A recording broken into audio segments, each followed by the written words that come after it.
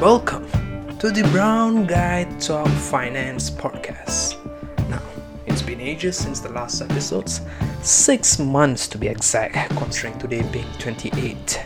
Now, what has been going on for the past 6 months? Well, work caught up, some professional peppers here and there, and of course, just to be really honest with you guys, well, a fair share of procrastination. Alright, with that being said, let's get going with today's episode. Now, on today's episode, I'm going to talk about, being 2021, new year, new beginning. I want to start strong, I want to talk about something which is very close and dear to my heart. It's something which I tend to believe a lot, and I tend to practice it in real time whenever dealing with my clients.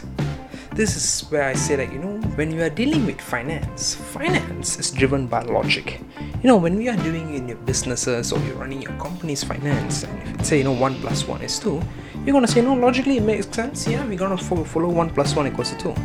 However, though, when it comes to personal finance, it's a fine balance between logic and emotion.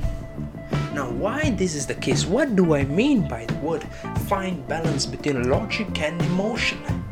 Well, you see, whenever we are doing a decision when it comes to our own personal finance, whenever we are getting ourselves something, there is a certain level of emotion involved in it. There is a reason why you, my friend, prefer to use Apple Music over Spotify, right? Now, how does this help you to understand your personal finance better? Well, like I said before, in order to know how does your personal finance work, you need to understand yourself in the sense of how you are spending money when it comes to your lifestyle expenses.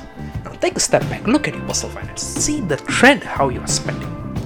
Try to see how you spend on yourself. Alright? Do you make comparisons like proper Excel spreadsheet when I'm getting my laptop? So are you that kind where you tend to compare, where you tend to evaluate things before pulling the trigger? Or are you the kind hey, I like that pair of sneakers, I'll have a look at my bank account, hey, my bank account can afford it, let's pull the trigger, let's go after that pair of sneakers? Or are you that kind? Are you impulsive or are you calculative? Do you evaluate or just shoot from the hip? Now, this is sense of when it comes to you and you alone. Now, how do you spend when it comes to your loved one? Right? Another way to identify, are you more of a giver or are you someone who spends more on themselves? Now, what I mean by how to see when it comes to spending with your loved one is that, let's imagine a scenario, alright? Right now, we are all in lockdown, alright? Let's say you decide to meet your significant other, you guys have been separated for quite some time, you decide to, once the lockdown is lifted, you guys decide to go on and go for a date. At the back of your mind, the budget is 200 ringgit.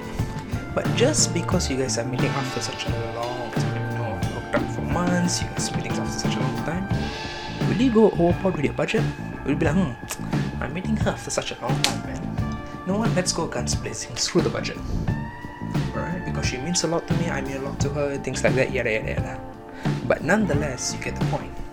Do you still practice budget over there, or is it to go overboard over there? Now, by identifying these two parts, you tend to say hey, when it comes to myself, I tend to be logical. When it comes to my partner, I tend to be emotional. Or depending on the combo. Now, once we identify the combo, this is where we tend to derive hey, are you an emotional spender for yourself or an emotional spender for your loved one? Now, from here, you can start to draw your personal finance in a sense alright, I tend to spend a lot on myself. So, is this affecting my finance? Or I tend to spend a lot for my significant other, for my loved ones. Is this affecting my finance?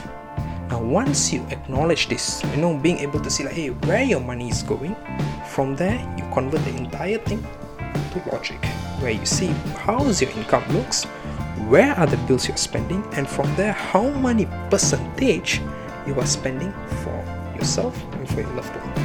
Now, if the percentage looks huge, or if it's taking a significant blow on personal finance, I would say you might want to take a look. You want to take a step back, you want to revise some things. This is where we say hey, you might want to consider going on diet. Now, let's put an absolute worst case scenario. Let's say we identify there's a leakage in your finance, where you, my friend, tend to overspend on yourself. Right? There's nothing wrong. whenever I tend to emphasize on clients, so I say, hey, put yourself ahead first.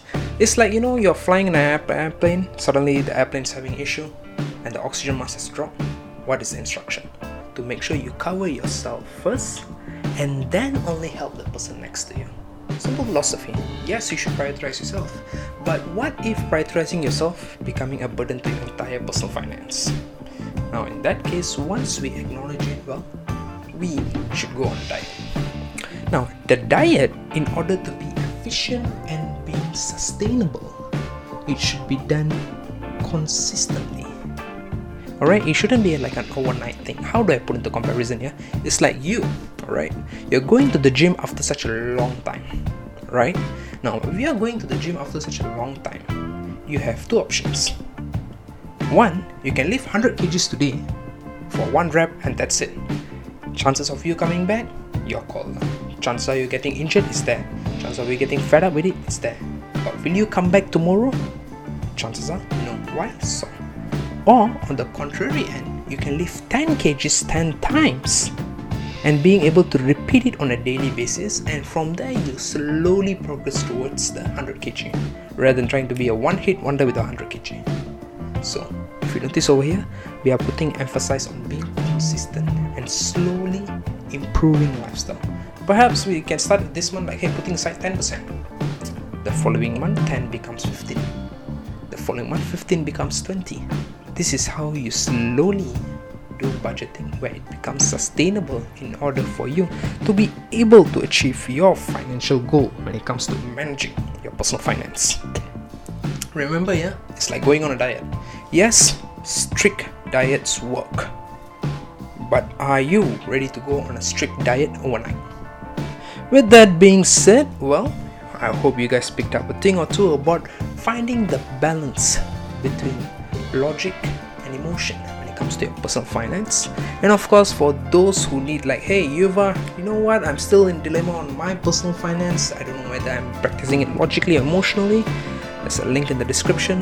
Feel free to sign it up and reach out to me. Signing off, the brown guy that talk finance, Yuva.